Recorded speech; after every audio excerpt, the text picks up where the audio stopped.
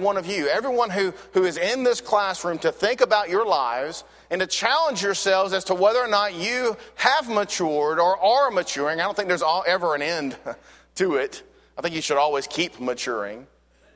The question is have you been doing that in your Christian life? Not just your physical life. Obviously, we mature physically without really being able to stop it. Now, I'll say, I guess, chemically and medically, some people try to stop it with drugs and Botox and other kinds of things. They try to cheat the physical maturity. That's not what I'm talking about here. I'm not talking about physicality. I'm talking about spirituality. And that's what the focus I want us to have in the class this quarter is to look at our spiritual lives under the magnifying glass, under that microscope, so to speak, and challenge ourselves and question, are we doing what we should be doing in our lives? Now, before we embark, I think, on this trip of looking at this book and thinking about things, I want to ask you this question. Have you ever planned a vacation? I would say probably most of us have. What are some of the things that you do before you leave? Toss a couple of those things out to me. What do you do? Get prepared. Something about toothbrush, I heard. What'd you say, Jim? Get your extra toothbrush. Make sure you got that spare ready to go. What else do you do? Do what? Buy gas. You got to get prepared. That's part of the preparation, right? Make sure you got gas to get on the road. Who, what? Money. Get money out of the bank, right? You got to be prepared with that, right? It costs to go on vacation. What else? Get a map. The map's kind of getting more toward the part that I want to think about as we think about the book. The road map, so to speak, of looking at a book is very interesting. Before I go on a trip, and me and Monica are a little bit more anal, I think, than most people, we actually have a whole list. We come up with a packing list. And I don't know if everybody does that or not, but when you got two little kids, it's funny, we actually have a saved list on our computer for packing for a beach trip, because way back when we first started having kids, we would get on the road and remember we forgot something, had to turn around and come all the way back, because the children, I think, just suck the brain out of you when you have them. And that's what I think happened with us. And Monica says that all the time. They took her brain, and what she could remember and think about when she had babies. But we've got a list.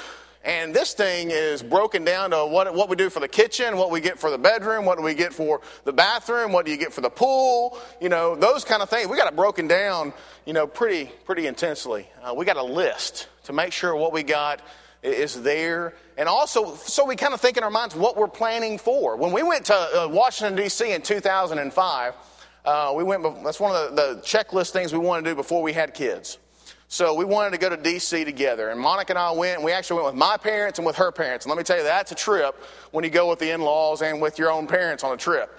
You used to think traveling with your parents when you were a kid is something, traveling with them when you're older is even something more.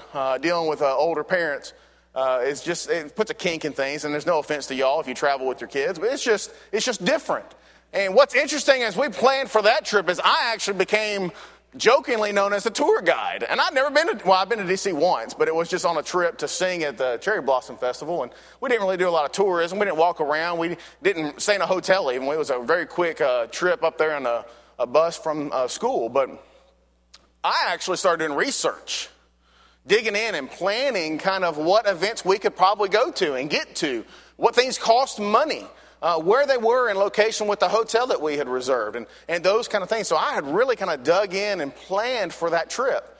And still today, they joke about me being the tour guide, even though I wasn't a tour guide. I was still the tourist.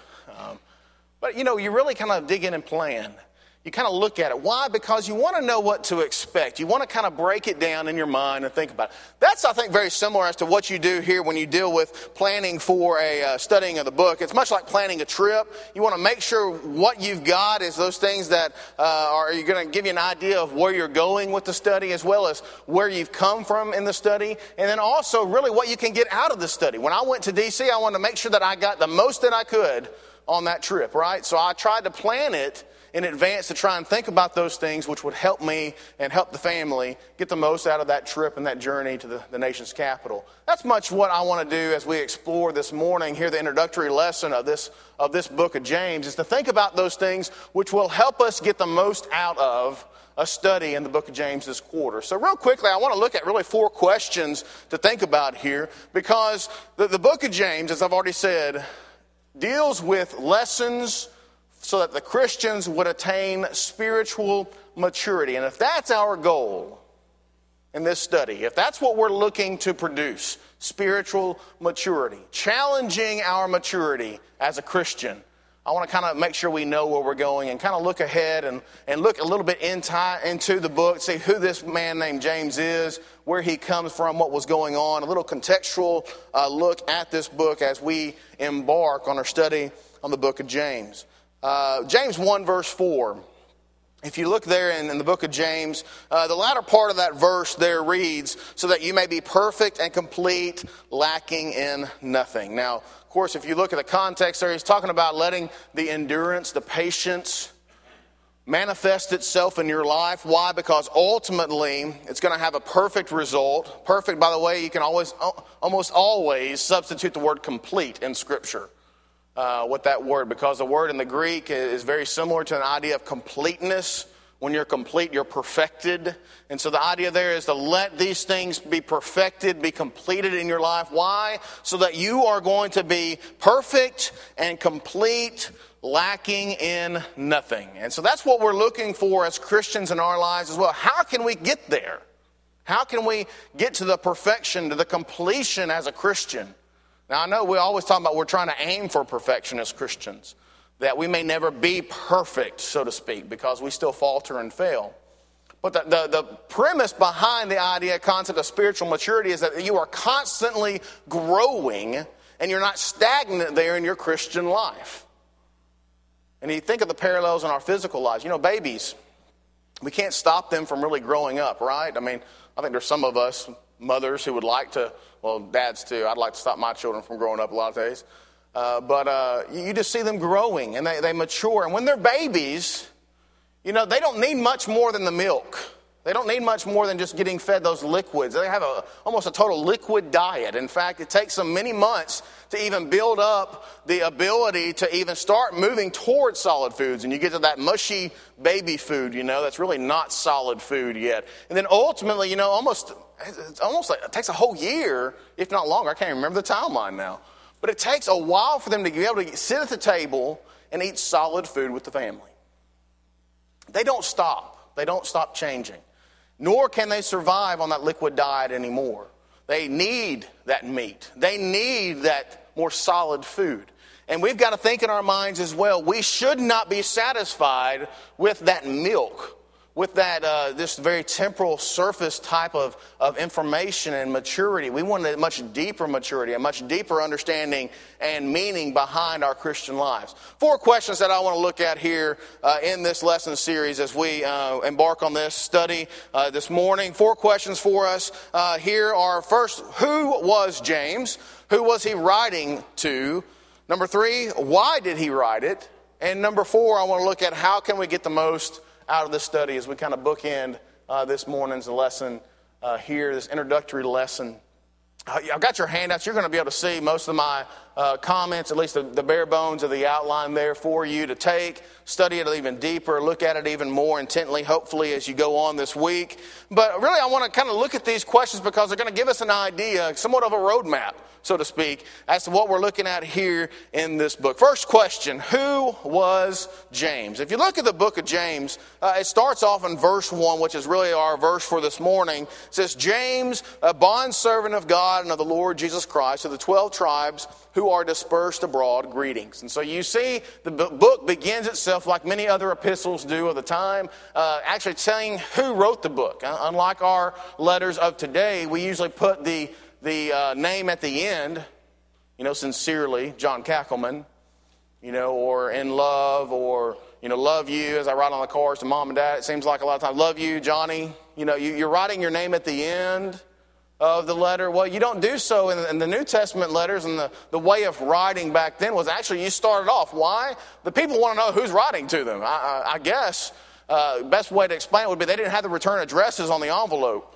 And so when you open up that letter, instead of having to flip through and you think this James is 5 chapters long, if you were to write this out longhand, it'd be several pages in length. This letter to those that have been dispersed abroad. And so they're starting off, wham, this is who's writing to you. And if you look, Paul's epistles do the same thing. It's very much a beginning of salutations, of greetings, as well as the person who wrote the letter is really enunciated there for you. When you look at who James is, though, the question is, who is James? Who was James? In the New Testament, there's 3, maybe 4, depending on the discussion about James the Less, that we are looking at as possible individuals named in the New Testament as being the writer of this book. And real quickly, I've listed them, at least I put some blanks there for you. You can fill in the blanks on your handout if you want. The first option would be Jesus, the son of Zebedee. And most of us know James, the son of Zebedee. James and John, of course, were called by Christ to be his apostles. You look in the namings and the enumeration in Matthew and Mark and Luke, and talk about the calling of the 12. James and John were 2 of those that were included. They were the sons of Zebedee. Zebedee, their father, was a fisherman, passed that trade on down to the brothers. And the brothers were actually called from their nets. If you remember the story of the calling of the 12, they were called from their nets much like Simon and Andrew were. They left their nets and they followed Christ. Well, James, of course, is one of the apostles that is named very frequently in the Scripture, talking about being with Christ. Peter, James, and John were almost that infamous trio that went around with Christ. It seems like right at his, right on his right-hand side everywhere he went. The Mount Transfiguration, who was there? Peter, James, and John. When you look at the miracles that were performed, James was there. The beginning of the church, James was there. He was present. However, if you look at the context of James and his life, as well as the dating of the book when it was written, and also in combination with the fact of his untimely death, James, the son of Zebedee, would not have been the writer of the book of James. He was a very prominent figure, obviously, in the early years of Christ and his ministry. However, he was beheaded, if you remember, in the book of Acts, chapter 12. You see the beheading of James, and that was around 44 BC. 44 AD, there after Christ. About 80 years difference there. 44 BC, AD, after death, after Christ died, James was beheaded by Herod as kind of a statement to the early church. He was kind of made somewhat of an example, supposedly by Herod, to try and intimidate and get the Christians to kind of back down. It obviously didn't work, but James's beheading, of course, would be indicative of the fact that he would not have written this book, which was dated and is consistently dated around the 60s AD. So there's a lot of factors that factor in there, but James, the son of Zebedee, is most likely not the writer of this book. Now, there's some people who may argue that he is, and I'm not going to say that he is not 100% the writer of this book, because we don't know 100%. But all the evidence that we see seems to point that James, the son of Zebedee, was not the author of the epistle of James. Second option that we have with regard to James in the New Testament is James, the son of Alphaeus. He's also one of the called 12, but he's one of those we really don't know much about. We do know he was, of course, involved with the apostles and all the teaching. He was involved with the early church, because you'll read in the early part of Acts that all of the apostles were there in Jerusalem. So he would have been grouped in with these apostles. He would have been there in the early leadership of the church. However, there's just not much known about him in early church history. And in fact, the early church historians don't have a lot to say about James, the son of Alphaeus. They don't have a lot of stuff to go from in the Bible. Besides the groupings with, when it says the apostles, it is inferred that all 12 of the apostles actually were there and they remained in Jerusalem even when the scattering occurred in Acts chapter 8. So, he was probably there in Jerusalem for a long period of time, and at what point he left is up to somewhat of a human history, not biblical history.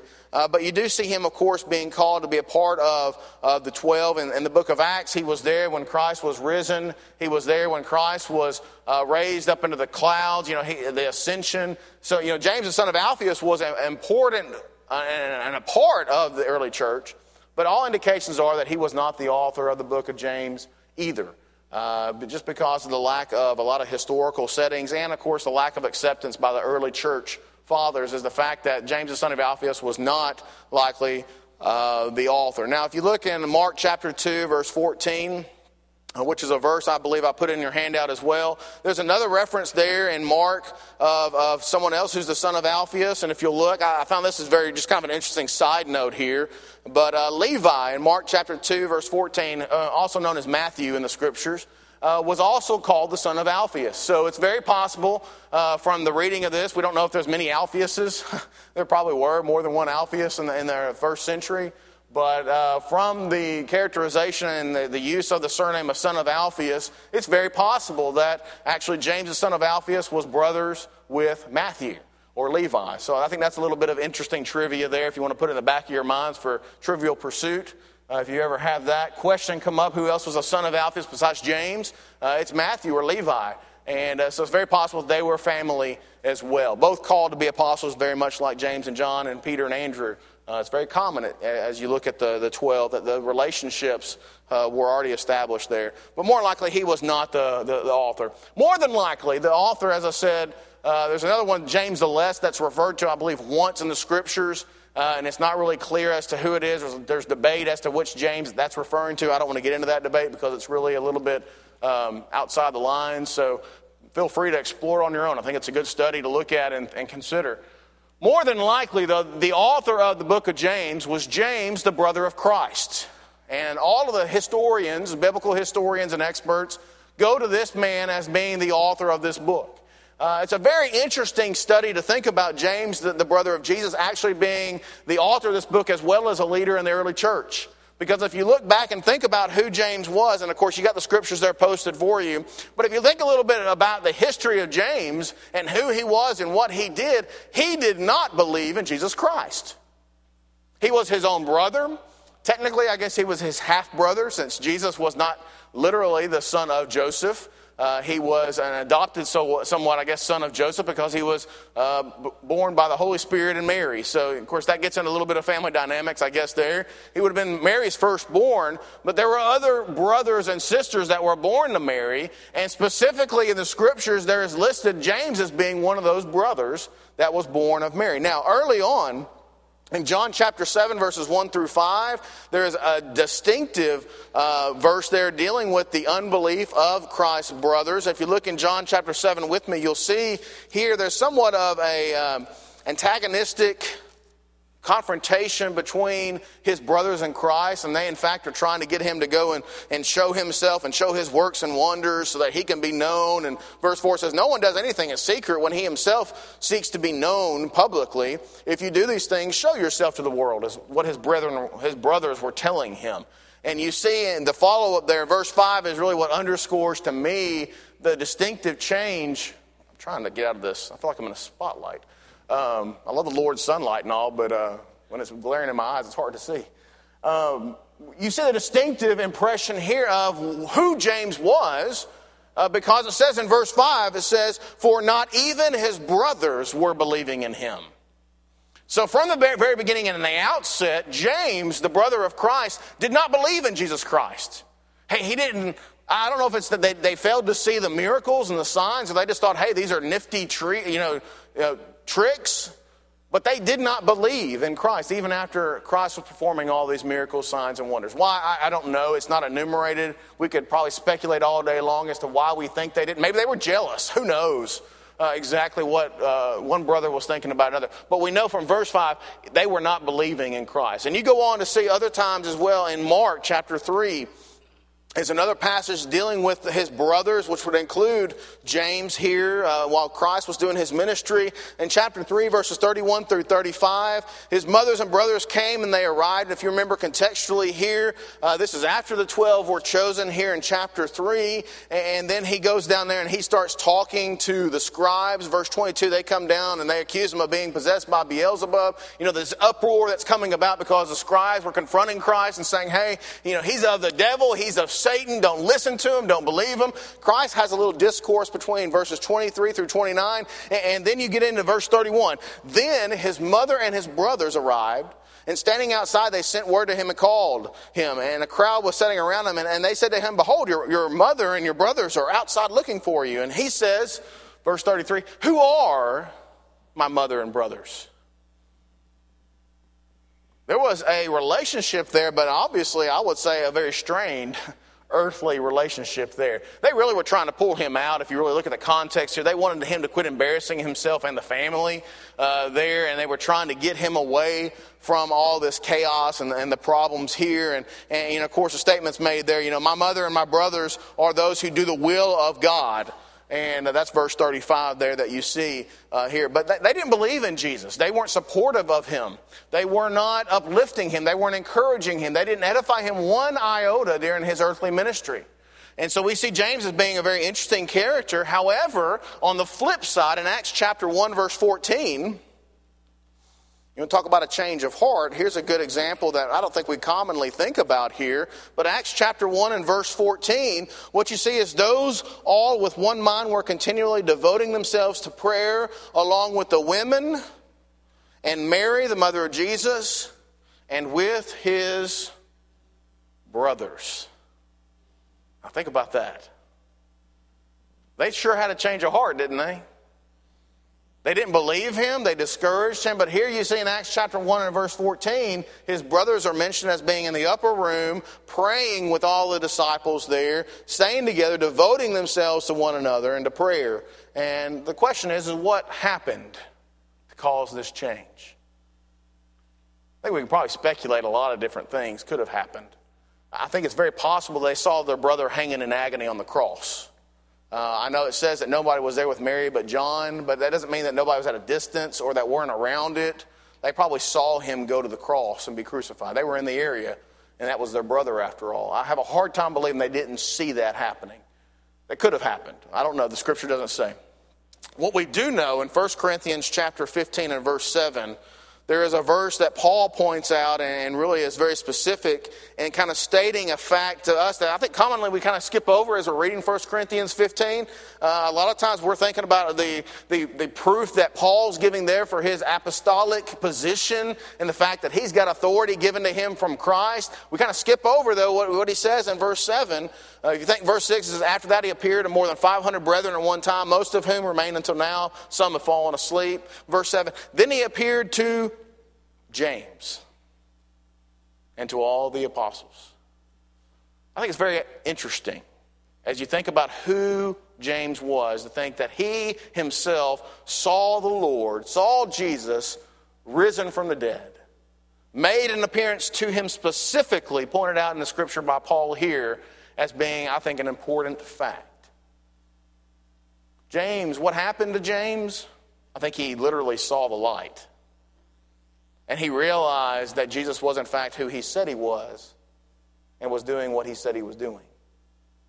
And imagine that incredible change that would have occurred to someone who actually finally realized that. In fact, the change was so great that James became what I would say is one of the most prominent leaders in the New Testament church that we see and read about in the book of Acts. Why do I say that? Well, most of the time you see a reference made to James like Paul made in Galatians chapter 2, verse 9, calling him a pillar of the church in Jerusalem.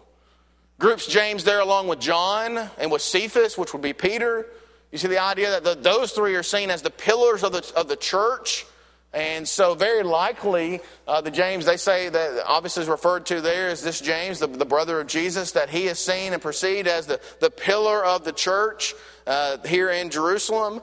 You see in Acts chapter 12 another reference there to the fact that when Paul was going through his missionary journeys, I believe that's the one where it says that he reported first to James there at the church in Jerusalem. If you look in Acts chapter 12 and verse 17, a reference made there to Paul, to Peter, and the fact that, no, this is Peter coming out of prison. I'm sorry. Peter was jailed. We know that story about Peter being in prison. God got him out of prison and pretty much broke him out of jail. And he left, and his word and what he said is that, verse 17, he described to them how the Lord had led him out of prison, and he said, report these things to James and the brethren. And he left and we went to another place. And so he wanted to make sure that James there knew he was a prominent figure. And over in Acts 21 is actually the verse that I was thinking about. Is Paul there talking and kind of recounting his conversion. In chapter 21, verses 18 through 19, is a recount of post-conversion of what happened with Paul. And in fact, he went away for a time period. He didn't go immediately to the church. We know why. He was scared. for his safety, even there, the early church. In verses 18 and 19, he references here specifically saying, after he arrived in Jerusalem, verse 17, the brethren received us gladly. In verse 18, and the following day, Paul went with us to James, and the elders were present, and he agreed to them. He began to relate them, which God had done among the Gentiles through his ministry. And so the idea there is the account of Paul going and reporting to James and the brethren there. I got two verses mixed up, and there's another verse I don't have it written down here. I'm sorry. But where Paul actually, after his conversion, I think it's over in Galatians, talks about the fact that he had gone to James after he was converted. Regardless, the verses all indicate James was someone of prominence among the church. He was a leader of the church at Jerusalem. I would say he's one of the elders from my reading of the scriptures there, because they groups him along with James and the elders, or James and the apostles there. And really the paramount, I think, crux of my argument would really rely upon Acts chapter 15. When you look at the reception there in Acts chapter 15 of the church to the problems that they were encountering there. It was dealing with circumcision versus uncircumcision, the Gentiles versus Jews issues. Do we circumcise everyone that becomes a Christian is the question in Acts chapter 15. And what you see there, and I'm not going to read all 29 verses, but in Acts chapter 15, James steps up and somewhat facilitates and leads. He's the response that we see chronicled in the book of Acts. I don't believe he's the only one that spoke there. I don't believe he was the one and only leader there, because if you read the passage, the apostles were present. And we know the apostles were very much outspoken when it comes to someone like Peter or John or someone like that who had been very outspoken with respect to things. But who is quoted, who speaks up and takes a stand, makes some decisions? You see James making those decisions. And if you see this man, he is someone who is of prominence that leads the church there. It's very interesting to see. You go from unbelief to belief to leader. And that's who James ended up being.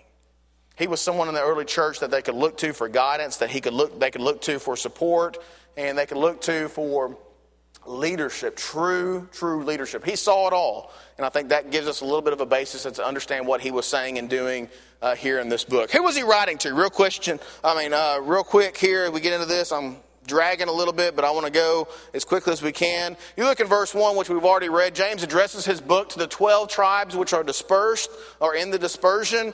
Some versions say that a little bit differently. The New American Standard says 12 tribes who are dispersed. I believe the King James Version will say to the 12 tribes which are scattered. If you've got that version, you're going to see the word scattered there. And so the idea here is, first of all, he's writing to Jews. You see the parallel with the term, the 12 tribes. That means Jews. That would be definitely a distinctive allusion to the actual Jewish nation. Secondly, those that are dispersed would indicate outside of the Palestinian area. Acts chapter 26 kind of echoes this concept and this idea, the fact that there was a dispersion, that there were Jews that had left Jerusalem that James would have been writing to. And finally, it's not just Jews who left Palestine, but it's Jews who left Palestine who are also Christians. And the reason you know that is because the book in its context uses the word brethren or brothers, depending on what translation you use, over 15 times in the direct distinction of these commandments given to the people and to these Christians. That's how you know they're brethren, because he refers to them as such. And so it's going to be those who are Jews, who are Christians, and who have been dispersed or who have been scattered abroad. So you see the idea there that there's an emphasis on the new births. There's a good example there in like verse 18, the idea of being brought forth by the word of truth. So we would be a kind of first fruits among his creatures. The idea of a new birth, a new creation, echoing a lot of what Christ even taught in John 3 and other passages like that. The idea of a new person, the new birth is alluded to there. All going to the argument that these are Christians that we're talking to. And so as he addressed the Christians, he was going to look at those who were scattered, more than likely because of persecution. If you look at the context and the history of the early church, in Acts chapter 8, we know there became a great persecution on the church. Persecution wasn't being involved in by none other than, of course, our own Paul, who was later converted. But this persecution caused Christians to be scattered around and to go around. The idea of scattering, by the way, this Greek word, if you did a word study, would be somewhat of an idea of really kind of casting seed. That's the same kind of word used when you scatter the seed on the ground, like a farmer scatters seed. The same word and terminology is used there. I think that's very interesting to think about that idea, even though it's translated dispersion. It's the same kind of concept there, is that they are kind of spread out. And so what's interesting is you kind of lead that thought down its logical end. Those seeds which were scattered, they bring forth fruit. Very interestingly, when you see in the early church, the dispersion or the persecution of the church that caused the Christians to be scattered actually brought about first fruits. It brought about fruits from their spreading the word of God. If you look in Acts chapter 8, I love the idea there of under persecution and under all these testing and these trials, when they left the area, when they said, hey, we've got to leave. The great persecution, it says in verse 1, arose against the church in Jerusalem. They were scattered throughout the regions of Judea, Samaria, except the apostles. And the devout men, of course, then buried. Verse 4 is where you get to. Those who had been scattered went about preaching the word. So they let persecution, they let tribulation, trials, temptations, a little bit of a foreshadow, by the way, for next week's lesson, lead to something much more deeper, something much more greater, and that would be the spreading of the gospel of Christ. And so you see here that they brought forth fruit after they had been scattered. In chapter 8, verse 4 of Acts, and Acts 11:19 kind of alludes to the same idea and concept, that whenever those left, they went about their way teaching and preaching. They went around spreading the word of God. There were those who were converted because Christians had left the confines of Jerusalem. His instructions also, you see here, address and helped address needs and problems that the Jewish Christians would have had once they left. You think about the situation. When Jewish Christians were leaving Jerusalem, they're facing multiple different issues and problems. One, they're Jews. So the greater amount of the world at that point in time aren't going to like Jews. There was a distinctive negative feeling of the Jewish nation. Number two, they're Christians. People aren't going to like that either. In fact, that's what we see with being persecuted, because even if the Gentiles didn't like the Jews, you still had the issues and the confrontations of the fact that they're not really even Jews anymore. They're Jewish Christians. They have a new identity. And that new identity just is not accepted or really even understood by those of the greater world at that point in time. Until the word spread, until others of the Gentile nation began to be converted and accepted in the church, there was an intense and incredible issue there because of their nationality and their religious beliefs when they went out. And then the idea of what they were supposed to espouse became an issue and a problem for those Jewish Christians. That's what kind of led to the head of Acts chapter 15, that you had many people there who had these Jewish beliefs, the foundations, the history there, and they were still trying to pursue those things, to keep those commandments, when in fact those things weren't as important anymore. They were secondary. It's okay to recognize and maybe celebrate the day of Pentecost, but you celebrate it for a different reason now. The Passover means something different now.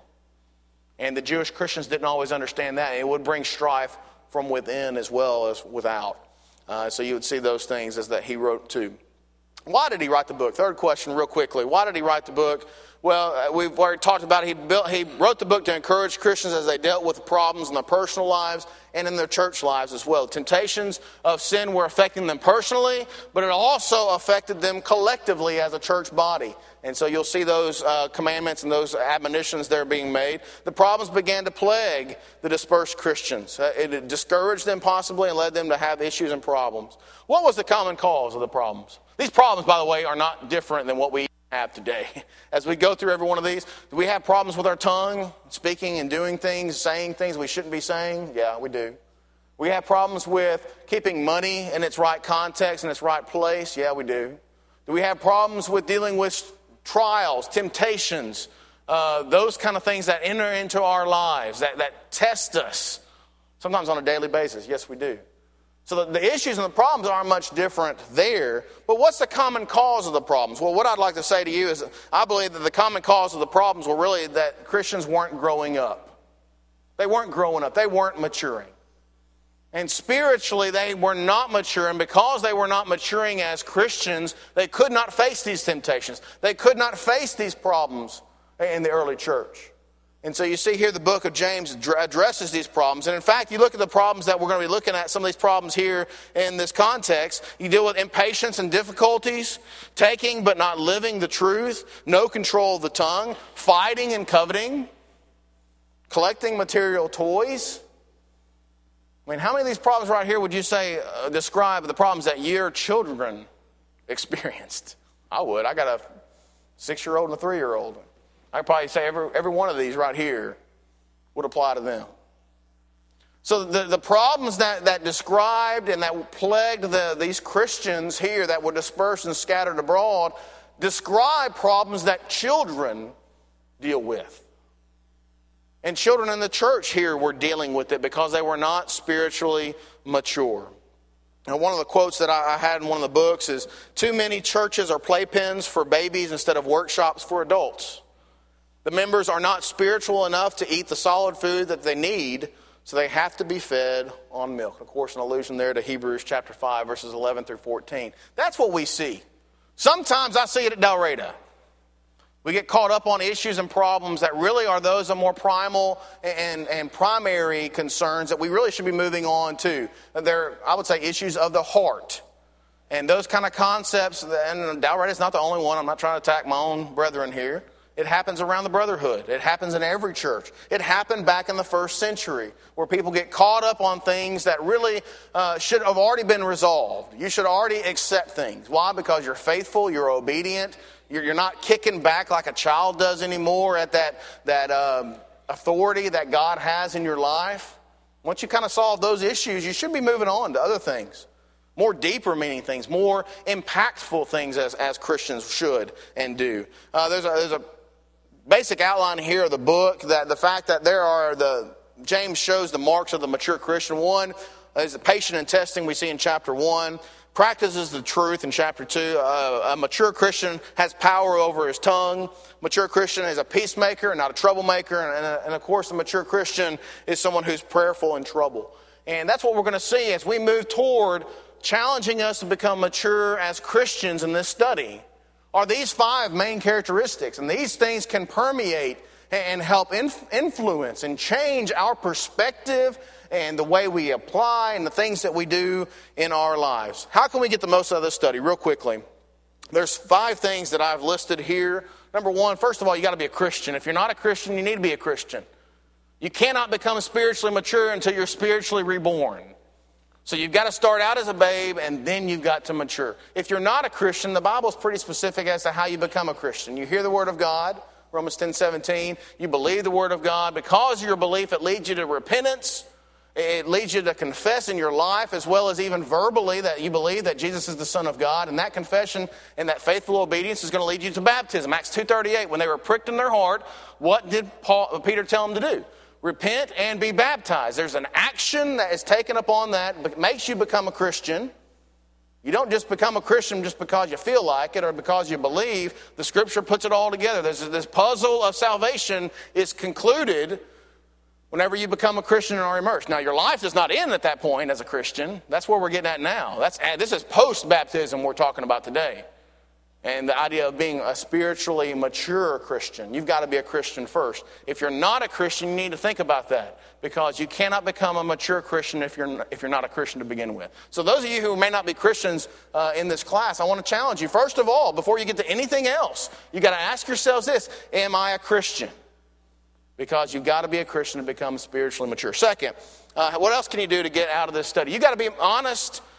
You must honestly examine your own life and our own lives. I'm including myself in this study because there's a lot of points that I'm bringing up that hit my head, that step on my toes, really step on my heart.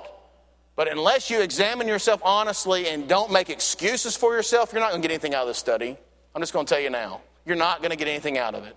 Thirdly, what else can you do to get the most out of the study? You must obey God regardless of what the cost might be. There may be some things you have to give up. There may be some things that you cannot do anymore. If you want to be spiritually mature, you've got to tell yourself that I'm willing to give those things up. Number 4, you must be prepared for extra trials and testings. Guess what? If you start becoming spiritually mature, guess what gets put on your back? A target.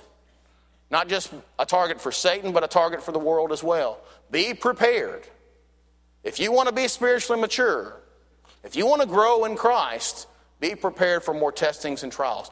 Christian living is not and is never supposed to be easy.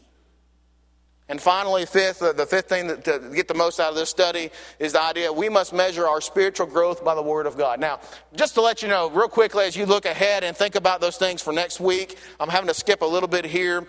But application in this lesson is a couple things. I've listed them on your handout, so I'm not going to enumerate them too much. But what you'll see on the right-hand side of your handout is a spiritual health survey. Now, I apologize for the small text. You may have to get a magnifying glass out to read it. But what I encourage you to do is look at that test. We're not doing it in class. I want you to do it on your own because I don't need to know your answers. If you want me to help you, I'll be glad to help you. If you want me to help encourage you or hold you accountable, I'll be glad to do that. But you evaluate and survey your own life. And I would encourage you, after you do that survey, you think about ways that you can change or plan and make goals to increase with those things. I will attest and tell you those things that are listed on the right-hand side are things that should be things that show spiritual growth, spiritual health, and spiritual maturity. So if you're lacking in any of those things, then obviously you need to examine those things. I would encourage you to read your text for next week. It's on your handout as well as consider how you can get more involved in the church.